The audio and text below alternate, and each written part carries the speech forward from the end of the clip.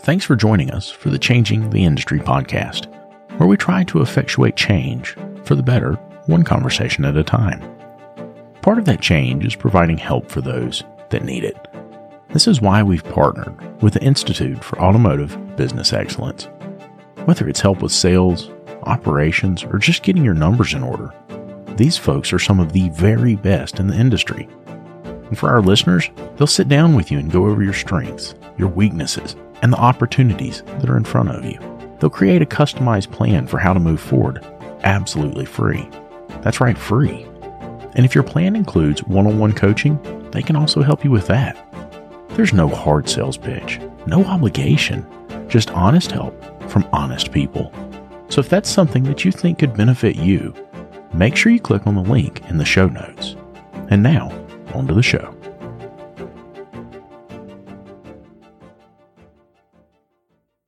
I remember how it used to be. The phone's ringing off the hook. Clients are coming in the front door like crazy, and here comes little technician Timmy. Timmy comes up and he says, "Hey, boss, where's my part? Where you want me to go next? What you want me to do?" Gosh, Timmy, if I knew, I'd tell you, buddy, but I am covered up. All of that stopped when I found Shopware. With Shopware, you get an industry-leading expediter right there in the software. It tells you if your parts are here, where your technician should go next, and how much time they have left to complete the jobs in the day. Go to getshopware.com to learn more. Getshopware.com. Hey everybody, David here, and welcome to the ASOG podcast. In this episode, we sit down with Eduardo Trevino, the owner of Cayuga Tire and Auto in Hendersonville, North Carolina. Eduardo tells his story going from management trainee for a regional chain to struggling shop owner to eventually finding his ideal role within his business. Before we get started, please take a moment to hit that like button if you're watching this on YouTube. And if you like our content, consider subscribing to the channel. If you're listening to this on your favorite podcast listening app, make sure you're set to automatically download the latest episode so you never miss an upload. And now, here we go.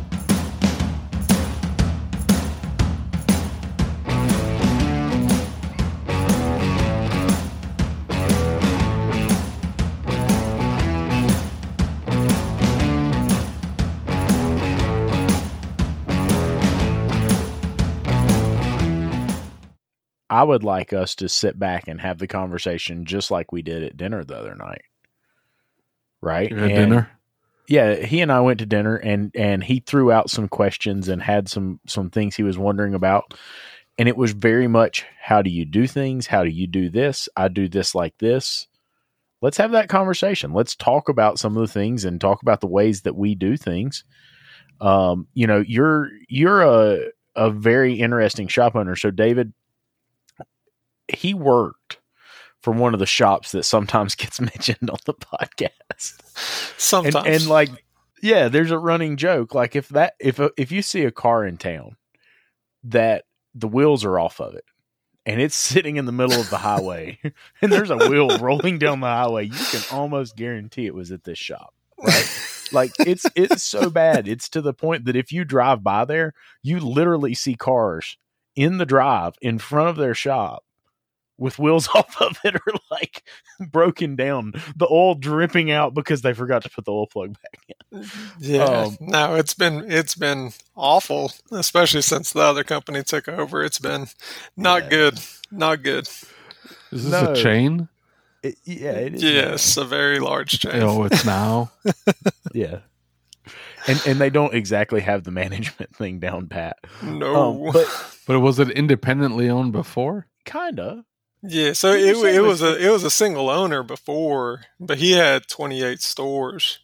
Oh, geez. So then, I mean, he was pretty big, but still, whenever he sold, I mean, this other company has, I want to say, last I heard, it was like 1,200 stores. So.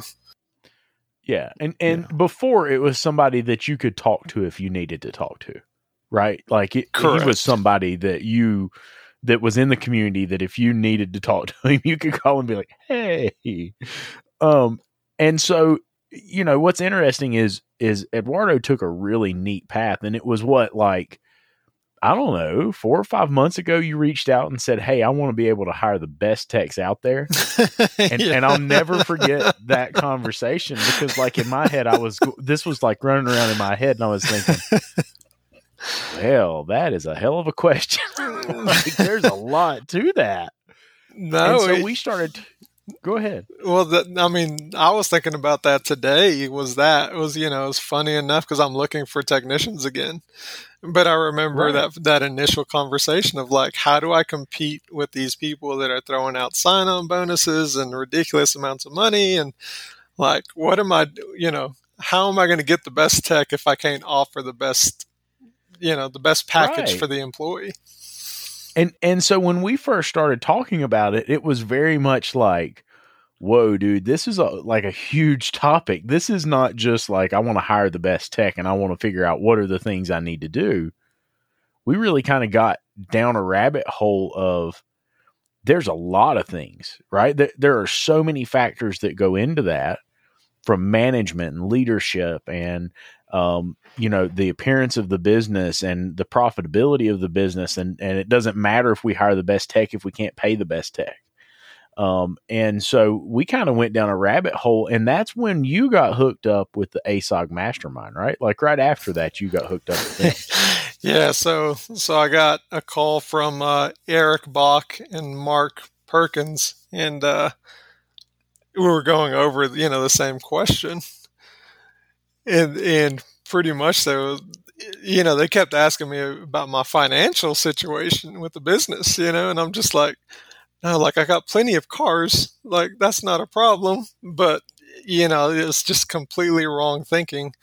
And so I'm in a much better situation now that I've, learned a few things and pulled myself out of the day-to-day grind and have been able to look at the business overall. But it's that realization that we as independent shops can provide the best package out there if we are charging appropriately, creating a good value for our customers. If we're doing the right things, we can provide all those things to these technicians. Well, and I remember when we first met, you were running like some crazy numbers. Like you had, what was your car count? It was like a ridiculous number. I don't even think about it anymore. It was a lot, but I remember, and I don't know if David remembers, but David had done a little presentation for us at one point, and my hours per RO got brought up. And I just remember this guy just starts laughing, and I'm like, man.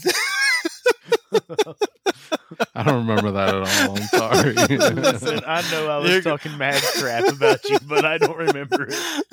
My bad. Don't worry. My ego won't forget. Lucas and I have been telling you about Parts Tech for a while now, and how it gives you access to unlimited parts and tire vendors and direct integration with over 35 shop management systems. And now they've just launched a new referral program. All you have to do is open your Parts Tech account, go to My Shop, and click on the Rewards tab. There you'll find your referral URL, which you can share via email, text message, or on your social media. If your referral signs up for a new account and places 5 orders in the first 30 days, Parts Tech will send you a $100 gift card. That's it. Nothing else is needed. Your referrals can get you $100 just for using Parts Tech, which, by the way, is absolutely free to get started with. So if you're using Parts Tech already, start sharing that referral link. And if you haven't signed up for Parts Tech yet, what are you waiting for? Click on the link in the description or go to partstech.com/podcast. That's partstech.com/podcast. Hey, one more thing. If you find out that your shop management system doesn't integrate with Parts Tech, it's time to upgrade. David and I use what we believe to be the very best system on the market, Shopware. With unmatched features like Parts GP Optimizer and DVX, which is their digital vehicle experience, Shopware really is way more than just a shop management software. With it, you'll be able to create an immersive and interactive experience for your client, setting you apart from everyone else using run-of-the-mill software. Are you ready to upgrade? Click the link in the show notes to get started. Yeah, David, it's all good. Was it that bad? Well, it's one of those deals where, in my mind, I was trying to do well. And, I knew deep down inside that there was something that I was missing. And so then whenever I joined the mastermind group and we start looking at it, it's like all those things just sort of get brought up, right? And so I want to say it was like, whenever I first got into it, I was averaging 0.86 hours per RO. And so it was just like, see, there it goes again. He's going to start laughing at me again. But no, I mean, the reality of the situation is and I didn't take any offense to that really. More, it's just like, hey, like I really need to look at my process and see what I'm doing because I'm clearly missing the point here. Well, and you know what's interesting about that is that you had a ton of experience in a corporate store, right? Yeah. And I don't mean that in a bad way. Please don't misunderstand. It's just that it's so easy for us as technicians or somebody who's managed a store to come out and say, I've done this. I'm going to go out on my own. I'm going to do my own thing. But the tools that you need to do that are not necessarily the same tools you need to manage a store like you did before. Or, and we throw in the E-Myth all the time. If folks are listening, they've not read the E-Myth or listened to the E-Myth yet, you got to listen to it. You got to read that book. And in that book, he talks about the cupcake store, right? Or the bakery. And she says, look, I just want to bake cupcakes. And he said, if you want to bake cupcakes, for God's sakes, go get a job somewhere baking cupcakes. But the job of baking cupcakes and the job of owning a business that bakes and sells cupcakes are two completely different jobs. They're not the same thing. And I think it's so easy for especially a lot of the smaller guys who might be listening. And I was there. You can be a really good technician, but a really bad owner. And it's not even that it's bad or good. It's just that it can be a fight. It can be a struggle. And until you learn there's a process, a system that works, you can be profitable. You can treat your clients right. You can treat your people right. And you can pay your bills. It's amazing. It truly is amazing. No, I really, as I've grown into a business owner, it's what ends up happening is you end up getting caught in that job, right? In the day to day, you're not looking at big picture. You're looking at, right? How many fires do we put out a day, right? Like, yeah, that's what just you do. Right? Done. Just get the car done. Just get the car done. And so and that process never ends if you don't create the process to remove yourself out of that situation, right? And so then you're stuck in that same cycle day in and day out. And you never grow unless you reach out and are able to find some people that are willing to help, which, ASOG has done a great job with.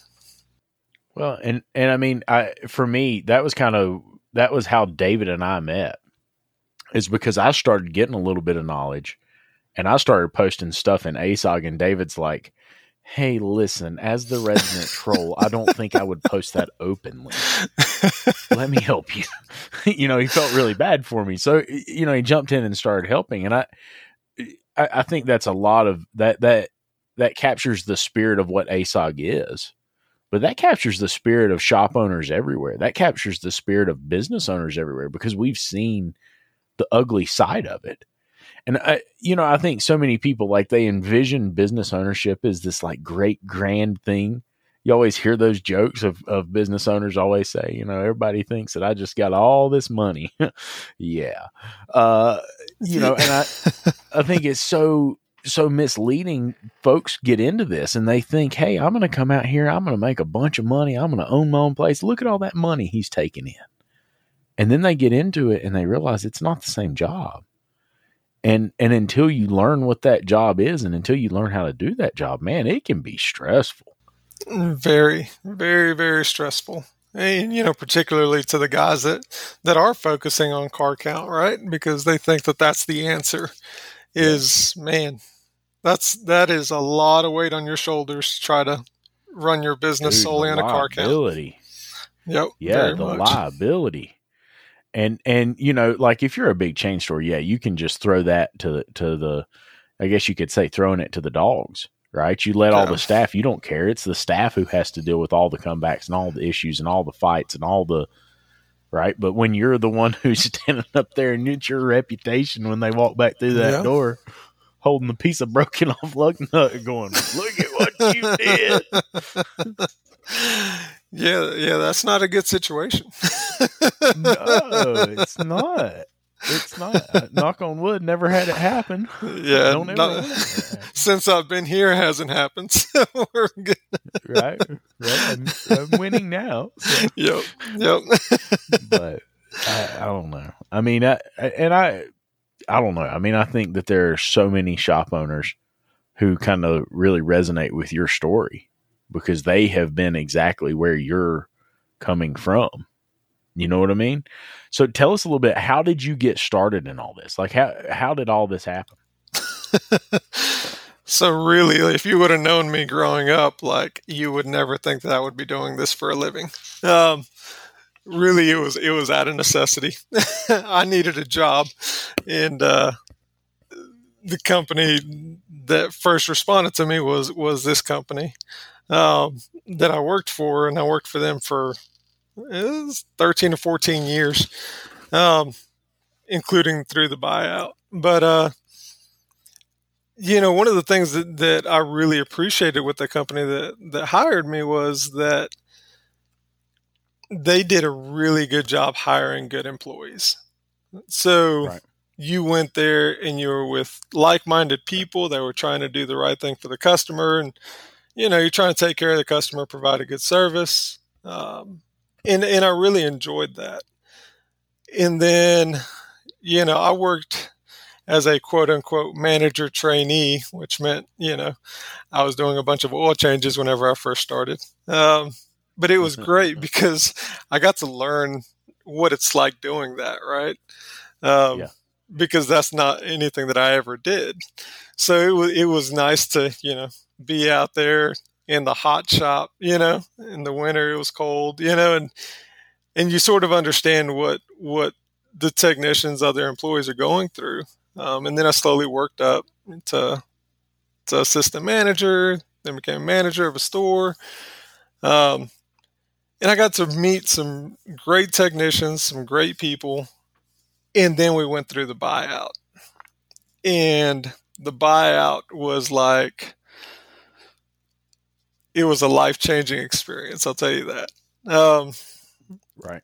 It was really, really sad to see the change of focus, where we used to say we hired the best. And in my mind, we hired some very, very good people, good work ethic, high morals, they're really, really good people. And now we're hiring warm bodies. Right. And it was, man, tell you what, I think it was about 2 years that I went through that. And I was just like, you know what, this isn't worth it. Like, I can't do this anymore. Like, the stress that I'm getting from this corporate company that doesn't know what they're doing, like, is providing a really bad service for the customers, not taking care of the employees, and they don't care. Right. And so in my mind is like, no, open up a shop that does care, and let's do this the right way. And so, yeah, I mean, it was just that. It was just trying to, like, get out of that world, and is like, no, this can be done significantly better. And so that's really, where it came from, was just seeing this corporate store do such a poor job at not only taking bad care of a customer, but taking bad care of the employees. And that was always one of my big things is, why can't we take care of the employees, right? That should be possible in our industry. So that was my main focus in starting this business. Well, so let me ask you this. What, you started the business. Tell us a little bit about that process and what that looked like starting. Because, there's a lot of guys, there's a lot of technicians who message us all the time and say, hey, I want to start a shop. How do I go about it? What does that look like? Tell us a little bit about your journey and how that happened for you, because it's an interesting story. So the way it worked for me was I started looking around. There was a local shop that was selling, and that's really where I thought I was going to end up. And she was going to self-finance the sale and whatnot. And I tried to look at her numbers, and it was a small shop. It was a 3-bay shop. But there was already employees there, one of them that I already knew. But you just start looking at numbers and you're just like, what you want for the business isn't quite what you're asking for. And the self-finance thing is cool. But still, if you're asking too much for the business, that doesn't quite make sense either. So, I went through a long process with that. That didn't quite work out. Looked at some other buildings to try to figure out if I wanted to rent, buy, however that worked out. And there wasn't a whole lot of good options. And so I got hooked up with a realtor who got looking around for me, and she was like, hey, like, there's this one shop, like, they're currently working, but it's not a good situation. Let's go in and talk with them.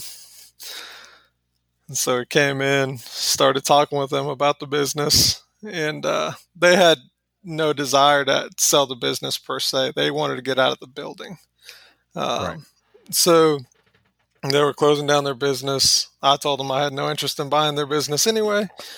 And so I was actually very fortunate in the fact that my parents were willing to buy the property. Right. So my parents bought the property. I pay them rent. And the building that I got into was a little, needed a lot of work.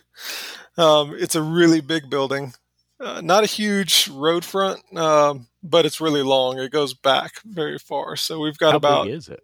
we got about 10 bays here. Right. So it's pretty big. But the building's old. It hadn't been taken care of. Like, they had plastic tarps trying to funnel all the water leaking from the roof to a couple spots in the shop. So that was fun. That sucks. Yeah. So whenever we first started, in my mind is just like, hey, like, I know this shop isn't what I want it to be right now, but I need to start making money. Like, and that was like, I had to start doing work. I didn't really have an option. So I put up a couple signs in the front that looked really unprofessional. And I was like, drive to the back. And I was working out of the back because the front needed a bunch of work.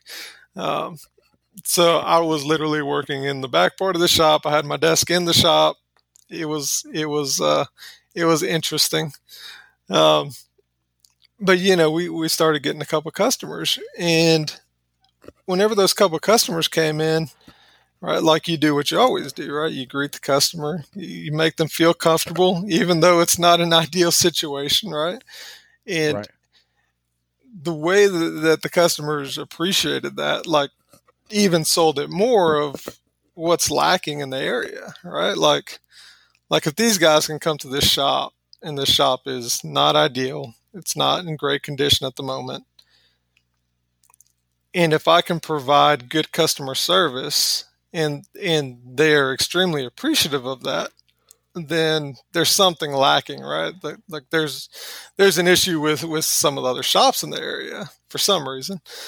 And it's like, if I can do this well, I'm going to build my customer base. And that's what we did. I mean, I'm very customer service oriented anyway. Like, that's just the way I've been brought up. So that sort of comes second nature to me. And we pushed the customer service. It wasn't ideal, but like, we built our customer base in the back of the shop, and no visibility from the road really, because I had a couple small little signs saying pull to the back. And then once we moved up front and we were able to fix up the place a little bit more, as we got more, more income, more stuff in the door, we fixed up the front. Now the front looks really nice, and customers come in, and not only are they getting the nice shop, but they're also still getting that great customer service. So we've been able to do a really good job building our customer base. So I'm really proud of that fact. And I think that that's just a big thing to me is what type of value are you creating for that customer? And for me, it was through just being polite, being kind, having conversations with customers whenever they come in. That goes a long way to building your customer base. It really does. It really does. And so I'll share a little bit of an experience is that you actually came up to my shop. You went and toured other shops and looked and saw how they did things. Like when you started making this change, right? You built this customer base. You started getting things cleaned up in the shop.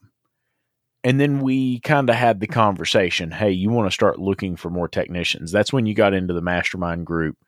Yep. Started thinking about other ways to do things. So you started touring other shops. Tell me a little bit about that experience. Like what, I know what it was like for you to come up here and we talked about things you saw in my shop that I could do better. We talked about things you could take from my shop and implement in yours. What were the big takeaways from going and touring other shops? What did you take back and implement in your shop? And what difference did it make? Like how did that play out for you? Because a lot of shop owners, we're kind of nervous to ask somebody else to see their process, especially if it's in our own town. But secondly, it's kind of difficult to do that. And you don't really know if somebody would be open to it. Luckily we're all friends, so we have a kind of tight knit group. It's not a big deal to call somebody and say, "Hey, can I come check your shop out?" Right? That's just how we are. But share a little bit about that experience from your perspective. No, I mean, so I have, I visited a few different shops and I haven't here in the last couple of months. I need to get back on that. But, one, I want to thank you whenever I want to go visit your shop. Like everyone there was extremely open, like, hey, this is the process. There was no hiding anything, right? Like we're all trying to help each other. We're all trying to help each other get better. And I greatly appreciate you for that.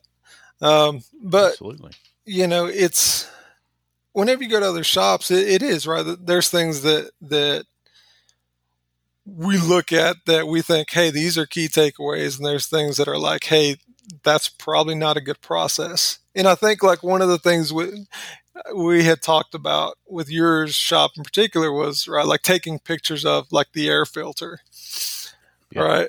And I don't remember what the deal was, but I had, I was thinking really hard. Like your process is pretty good for the most part. I was trying to think really hard, like what could he do better? And that was one thing that I put you on the spot. I was like, hey, you're not coming in here without telling me something I'm screwing up. I'm not doing this. But, getting down there, looking at the cars and the process of like, hey, let's look at this, let's look at that. Some shops pull the wheels off to look at brakes. Others peek through and say, hey, there might be an issue.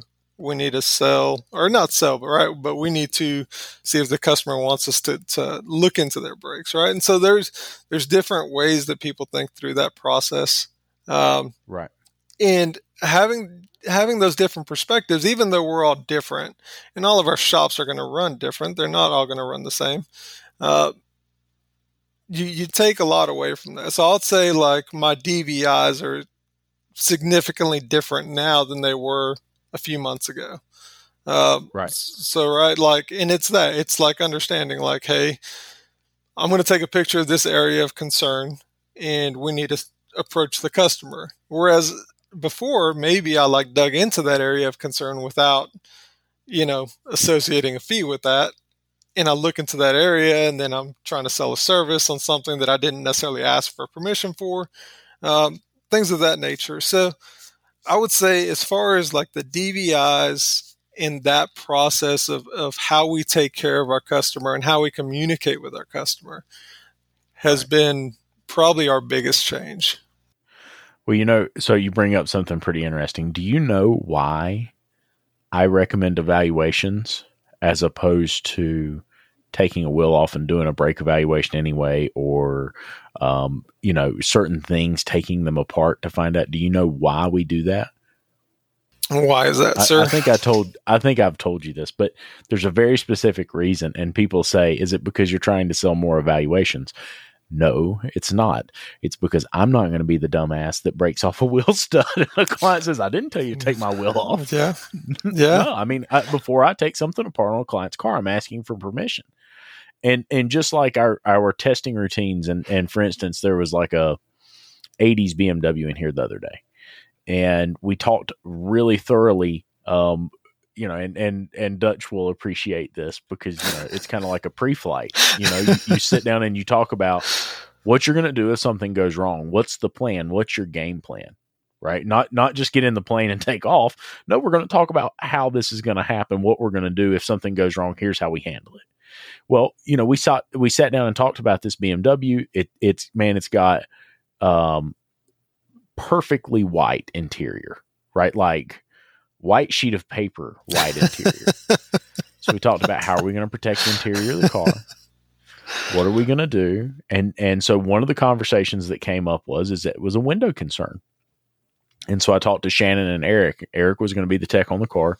And I told Shannon and Eric both, here's what I expect. I want to do this testing, and I want Eric to come back with a description of what we find. If we need to back down the level 1 testing we're starting with, that's fine.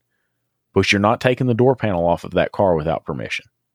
You don't touch the door panel until you call the client and say, I need to remove the door panel. Here's the potentials, right? Yep. It's going to cost this much, and it's a 40-year-old car. There are things that can go wrong, and I need you to understand what those things are before I do them. Now, I'm going to do everything I can to mitigate that, but it's possible. And it kind of comes back to some of the things that I've gone through with building this building or trying to build this building, damn it.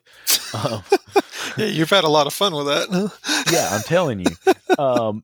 Long story short, and I want to be careful because there's, I've got friends involved, but for instance, some of the organizations that I've worked with, they would just call up and say, hey, we need more money. Okay. Why? What are you doing? What should I expect? What's the time frame look like? Why do you need to do this? No, they just call and say, here, we need more money. You need to do this. You need to do that. Okay. Help me understand why. And sometimes we talk about keeping the client in control of the process, but I mean, would you want to go to the doctor and them say, hey, we need to do this procedure? And then they do the procedure and they're like, oh, by the way, I'm really sorry you're paralyzed now. What? You didn't tell me that was a risk. Yeah, it was a risk, but we forgot. We didn't really think it was that big of a deal to tell you about it. Right? I think as professionals, we have to keep them aware of that. And I know we're going off on a rabbit hole, a tangent, whatever you want to call it. But as professionals, it's our job to educate our client about the cost involved, the time involved, the potentials. Right? And that's what we call them in the shop. They're the potentials. What could go wrong? What couldn't go as planned? What happens? And we talk about the testing. Okay, here's the testing. Here's what a good result is going to look like. Here's what a bad result is going to look like. If you get a bad result, that means we do this. If you get a good result, that means we do this. Right? It's not open-ended. It's described and explained in a way that makes sense. And I think that for us, that's probably the biggest thing that I've taken away from going to somebody's shop like Dutch, right? Don't just throw out recommendations. Don't just throw out, you need brakes. Okay, why? Why do I need brakes at 3mm? What difference does that make? Why is that a safety? Why do I need expensive brakes versus cheap brakes? And I think that's something as an industry we've lacked for a long time. We've not been explaining that. Yeah, and that is one thing that I noticed in something that I need to incorporate in my DVI process as well, is the description of what this can cause, right? And we don't do a good job of that at this moment, but it is something that I need to take charge of and implement. But that is something that I did notice, and I think we had talked about that as well. I was like, man, like I like the fact that you're putting this description of this in there as well, right? Like, no, it's not just that your brakes are at 3mm. It's that, your brake life is here. this is what can happen. This is what's going on. And we need to dig further into this. So that's something that I think, I think as an industry, I think we all need to sort of make that a standard, right? Yeah, definitely. I mean, you hear about these shops that end up in court. Would you rather be sitting up there talking to that judge saying, well, I know it just says engine replacement and it just says engine, but what I really did was, and my shop coach is always like, you put a piece of duct tape on your mouth. I'm like, what are you talking about? He said, if it ain't on paper, it's a lie. You put a piece of duct tape on your mouth and you write everything down. And so that's why I got so descriptive, and it takes time. But I think that's part of the value of a service that you provide. And I think that, one of the things I hear a lot of shop owners talk about is, I can't charge that. I can't charge that in my market. I don't think it has so much to do with market. I think it has to do with the clientele that you attract and the product that you provide, right? Because I know people in the poorest parts of town who go and buy a luxury automobile, a beautiful house, a huge TV, the nicest one they offer. They didn't buy it because of the price. They bought it because it's what they wanted. They wanted a specific service. And my clients want a service where they have things explained to them, they have a killer warranty, all the details you could ever want are provided for them. We're here to answer questions. We don't get defensive when something goes wrong. We say, hey, I am terribly sorry. We made a mistake. One of the things that me and you talked about while you were here is my rule in the shop is I want you to update my customers so frequently that they get pissed off at you for calling them. Yep. Because, just like this whole deal with the building, having to pick up the phone and call people over and over and over again. Hey, man, where are we at? Oh, man, I'll call you back. And never get that update, especially when you're depending on that sucks. And dude, this has been such a big deal for me is because I've got to see the service industry from the outside looking in now, right? Because now I'm the consumer. I'm not the guy, I've never gone anywhere and done anything else otherwise. I use restaurants and I fly on an airplane from time to time, but my entire life is centered around this one piece of property. I don't go anywhere and do anything. So getting to use service industries and seeing how that feels has been a huge eye opener for me. And I told my guys the other day I came in, I was like, if you guys ever treat a client like I've been treated throughout all this, I went somewhere and they basically just kind of threw up, hey, that'll be $5,500. I'm like, dude, nowhere was I told that was going to be $5,500 more dollars. Nowhere was there any documentation. You never called to say, hey, we're going to be doing this. You never called to say, well, it's in the contract. It doesn't matter. It's your job to communicate that to me. It's not a big deal. I'll pay you. I get it. It's in the contract. And I mean, I feel like we see that, right? We see some posts about similar stuff, right? Where people are complaining about customers not wanting to pay. And not that there's not an argument there. There may be. But the question, right, you got to ask the questions. Did you properly communicate to your customer what was happening? Did you keep them updated throughout the entire process? And if you didn't, that falls on you. Absolutely. And look, I may not be as fast as you want me to be.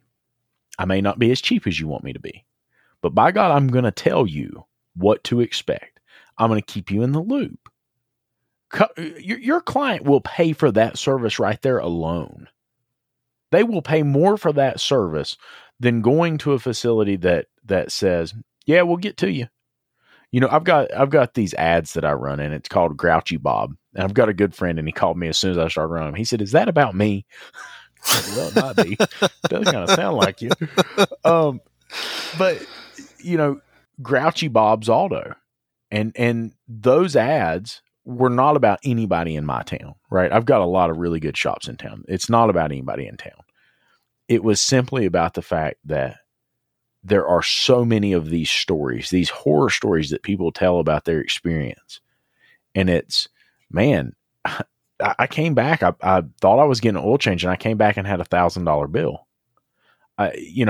They told me that my car was going to be done this afternoon. I've called them 4 times. They've not told me a thing yet. I can't even get them to answer the damn phone. Or, look, you're going to keep my car for 2 weeks. I've got to get a rental car.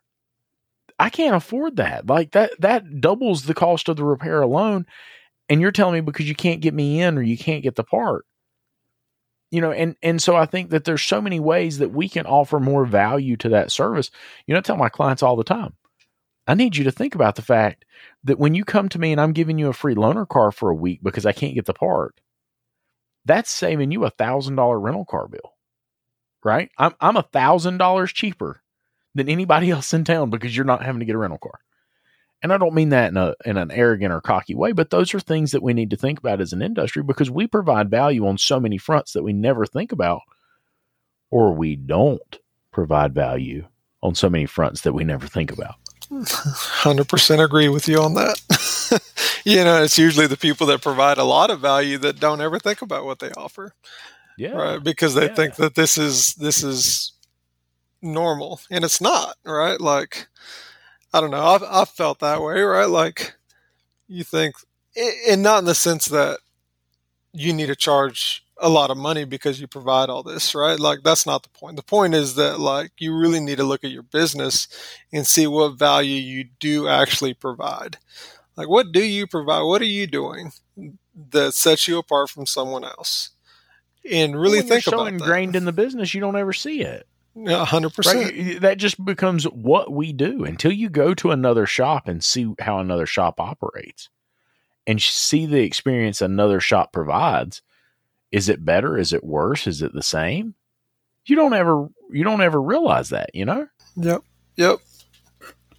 And I want to circle back real quick to one thing you had mentioned about where we do hear about people are talking of, hey, in my market, we can't charge this, we can't charge that.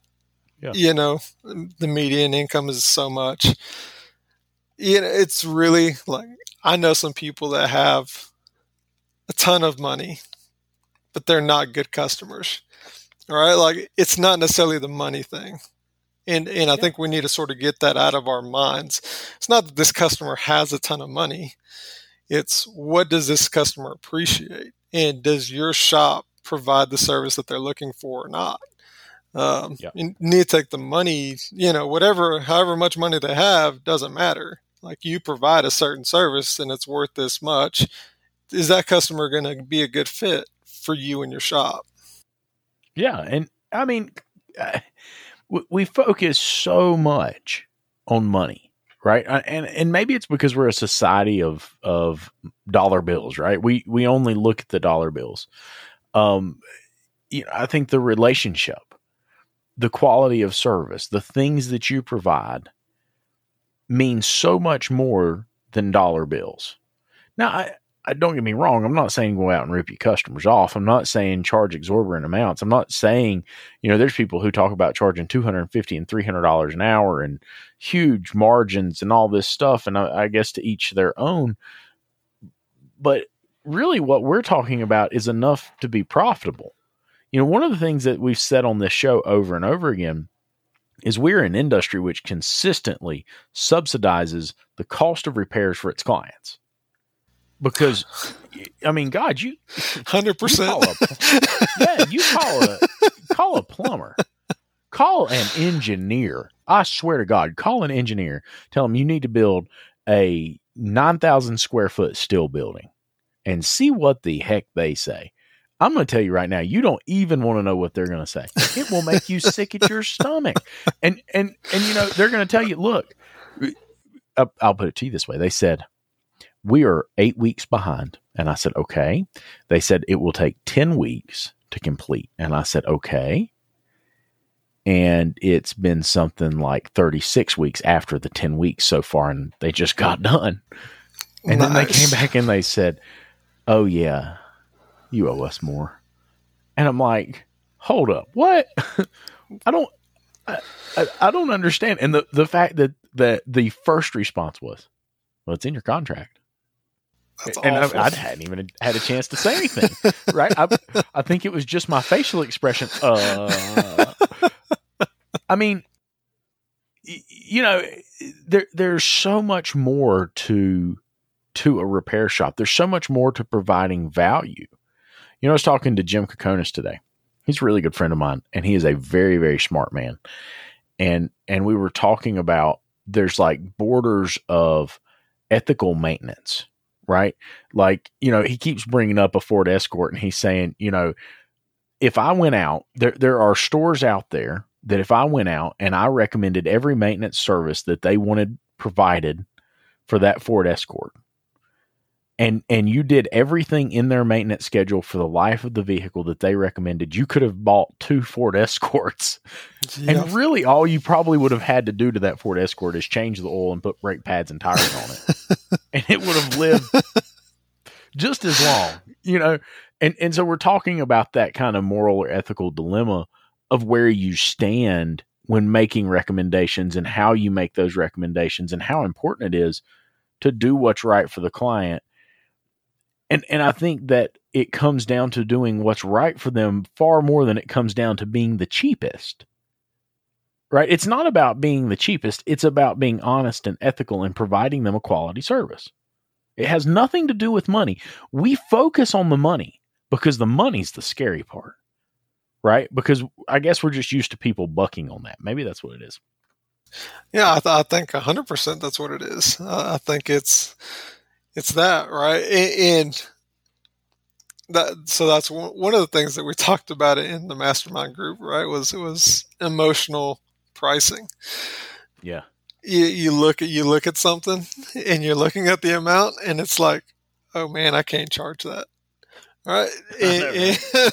And it hurts. And you're looking at it and it's just like, you've got the process in place. Like, this is the amount and this is a fair amount for the work being completed, the value you're offering. This is the amount. But you look at it and it's like, oh man, that right. And then you do it we start to do that. Nobody noticed but you. Yeah, 100%. 100%. And then you keep doing it. Right. And then all of a sudden you're actually putting food on your family's table, and you're actually able to fix your building, and you're able to do the things that make you a real business. Yep. Right? Yep. You're able to do the things that you really set out to do to begin with. Right? 100%. You set out to have this business that was going to provide for you and your family. You set out to provide this great service to your clients and your customers. I tell people all the time, you want a really high quality product. You want somebody who's going to be there to pamper you if something goes wrong. I'm like a spa for your car. I'm going to wash it. I'm going to clean the interior. I'm going to do all these things. But you need to understand that can't be cheap. I can't do that cheap. I can't stand behind it cheap. I can't be the cheapest in town and offer you that. If you're looking for the cheapest in town, that's great, but you don't get that for being the cheapest in town. That's not what you get. You don't get a prime steak. You don't get a peddler steak at McDonald's. It's not going to happen. You get a McDonald's cheeseburger at McDonald's, and you don't get the quality service or the atmosphere or the ambience or whatever it is at McDonald's. You pay for the difference. Yeah, right. And it's even to the extent of who you have working in the shop, which goes back to the original point of where we started, right? Is how can you attract the best technicians? Well, you have to offer a good package, right? And if you're not charging appropriately, then how will you ever attract those top line technicians? And so then who's working on the customer's vehicle? Right. It's like going back to where I was before, where, yeah, they'll get you in and out and they might be a little bit cheaper on some things, but really whenever you look at it, look at who's working on your car compared to who you would have working on your car here. Right. And so I think it's things like that the customer, like, we need to understand that as shop owners, that is what we are offering. And that's got to be built in, because if you don't charge enough, then you can't get the top tech. So let me ask you something while we're back on that subject. I told you when you asked me that question, and that's been 6, 8, 12 months ago, something like that. Yeah, I think it must have been in February. Right. I told you when you asked me that question that was a tremendous question. There were so many factors that went into that there's not just one thing, right? Because you talked about wanting to offer insurance. You talked about wanting to pay them more. You want to get these great tools. And how was it that you were going to do that with what you had right now? Because you just couldn't see a way to do that, right? That's what that conversation sounded like, right? Yep. What were the key factors? So you've been in the mastermind group. What were the key factors? What were the big things that made a difference, or what changes did you make that made the biggest difference? And what did you find to be the primary factor? So I would say, realistically looking at it, one, understanding what you're worth, right? Yeah. Because a lot of us tend to do that. A lot of us tend to look at a bill and be like, that's too much money. Let me knock this down. Let me do this. Let me do that. Right. And we're hurting ourselves in so many different ways. Right. And do your math, right? Like, if you think you should afford text that makes so much money, understand what your labor rate needs to be from that point. Like, does it make sense? Does your labor rate make sense with what you've got? And your actual labor rate, your effective labor rate, make sure that those numbers are all making sense with what your goal is for your technicians. And then going through the process of the vehicle correctly. So I'm not going to sit here and say that we are amazing with our hours per RO. We're working on it. Sort of like what I mentioned earlier, where we were at 0.86 whenever I started, right? So right now, I'm a little over 2 hours per ticket. Right. So that's been a tremendous increase. I had an interview with another guy from a dealership, and I was able to offer him a package that was significantly better than what he was making. But making those changes have allowed me to do that, because otherwise I'd be in the same position, thinking that I can't get a technician, thinking that I can't figure this out, and so sorry about that. Oh, it's fine. We can edit that out. Yeah. There you go, David. Have you something to do tonight? I'm worried he's stroked out over there. He's got the COVID death rumbles. I'm just listening. It's good. But yeah, I mean, it's that. Understand what you're worth. All right. And I don't know. I can sometimes get a little irritated on ASOG whenever I see people talking about raising your rates. And to a point, I think that there's some truth to it. And to a point, I think it's, you have to have a why. Like, why are you raising your rates, right? Does it make sense with your process, with your model? Are you being fair? Are you truly creating the value for your customer? And if the answer is yes, then the answer is yes, and do it. But if you're not sure, I think you should make sure before you just go hike up some prices. And you got to understand what those price hikes mean and what changes it equates. Do you think you could have done all of this without the mastermind group? And I'm not just the mastermind group. Do you think you could have made these changes as quickly as you've made them without a support system? I hope eventually I would have figured it out, but realistically, as far as the time frame, no, because you get caught up in the day-to-day, right? And what happens whenever you're caught up in the day-to-day is you never get over it. It's a cycle. Yeah. It's no accountability. It's no accountability. It's like, all right, I'm struggling. What do I do? Oh, there's another car. Let me take that car in, and you just keep yourself in that cycle. And so, and I reached out to you because I was like, man, like, I'm doing something not right. I know I'm doing something not right, but I can't pinpoint it. And so the fact that, it was funny whenever Eric and Mark both called me, and we talked a little bit, like, their focus was, my financials, like how I was doing, what was my labor rate, my effective labor rate. We were going down a bunch of questions, and it's like, that's what needs to get solved. Eduardo really wanted to talk about hiring a technician. No, guys, I don't think you understand. I want to hire a technician. I don't want to talk about numbers. I'm good. I'll pass. Let's talk about hiring technicians. We're good. I don't need to talk about this other stuff. No, but that is true, and you're sitting there and you're just like, they're hitting you with all these questions, and you're sitting here and you're just like, it finally makes sense. Like, you get done talking and you're just like, oh, I get it. Right. Exactly. And it takes some time, right? You've got to, because it can be really tough when I remember when I first hired a coach that my first couple of conversations were, no, I want this. And I tell this story all the time. I told Rick, I said, I just want all my problems to go away. And he said, as serious as anybody I've ever heard say anything at all, son, when all your problems go away, you're dead. Let's just find some better problems, okay?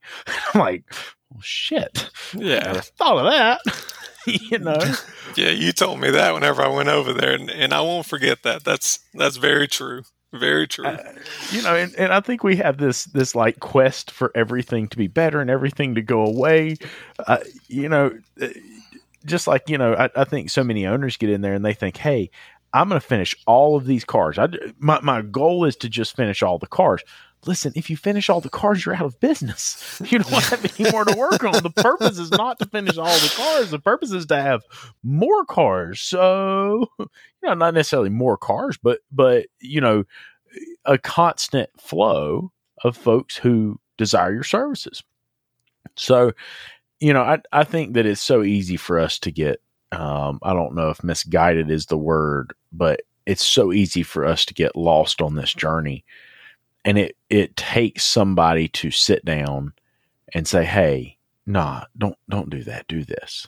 We need to talk about this. You need to see this from my perspective. I'm outside. I've got a 30,000 foot view and I can see the problem plain as day. But all too often we won't listen, especially in a group like, ASOG on Facebook. It can be very difficult to listen to some guy that you don't know telling you, hey, here's your problem. What are you doing? Why are you doing it? I can see it right here. It is. It's hard to listen to that. And so I think my message to anybody would be, and Eduardo, you're so lucky because we've got a really close mutual friend, and that's Justin Allen. And Justin is so good. I know he's kind of a vendor, but he's so good about caring about people and understanding what other people are going through and talking and saying, hey, I just want to help. I want to be here for you. I want to support you. What can I do to help? And so he's really the one who connected us. And I think it's so neat that connections like that make that difference. But Justin will absolutely walk in my shop or your shop or somebody else's shop and say, hey, I saw this. I just want you to know about it. Right. Every time it comes in, he's always got something. Exactly. And what a difference that makes, having a friend that's willing to tell you the things that you do not want to hear, telling you the things that you really need to know, whether you want to hear them or not. Man, that's probably one of the most valuable things you could ever have. That's the truth. Very, very much. And just to put another little plug out there for Justin, if there's anyone that needs to learn how to service customers, you need to go talk with Justin Allen, because he knows customer service. That guy is amazing. He really is. He's a true asset to our industry. But man, I'm telling you what, the dude is an amazing friend to all of us. He's an amazing friend to our industry for sure.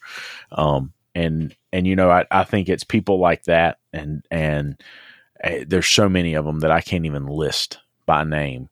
The people like Mark Perkins and Eric Bach and Adam Rath and Kyle Logue, the guys that are in that mastermind group who will stop at no length, right? And I'm telling you, it takes a special kind of person to tell you things you don't want to hear. Right. Because, and I think that's what gets so many shop owners in trouble, is because what we really want to do is we want to tell that client on the front counter what they want to hear. And unfortunately, that is not what's going to keep you out of hot water with the client. Telling them what they need to hear will keep you out of hot water. Yeah. But that's not always a comfortable discussion. Well, it's having that. So I remember my first meeting with them where I was live with everyone else. Right. And man, they gave me a hard time. Yeah.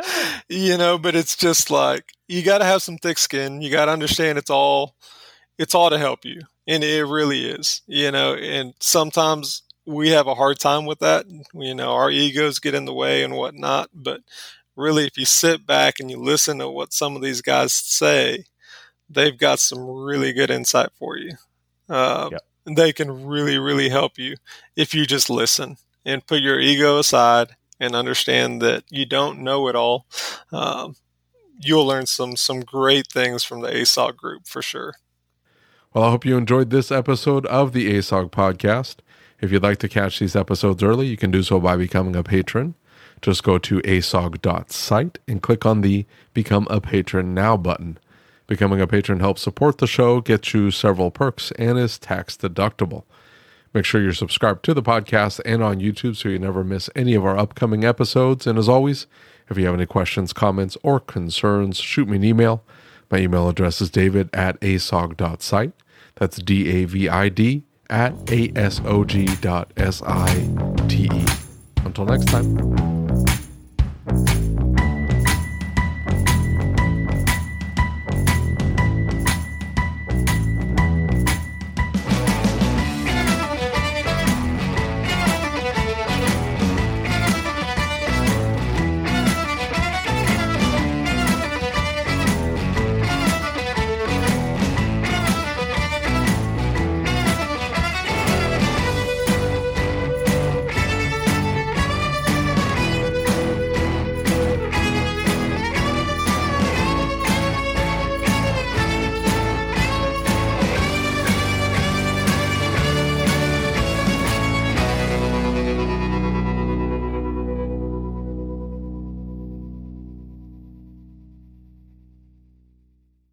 I hope you enjoyed this episode of the ASOG podcast.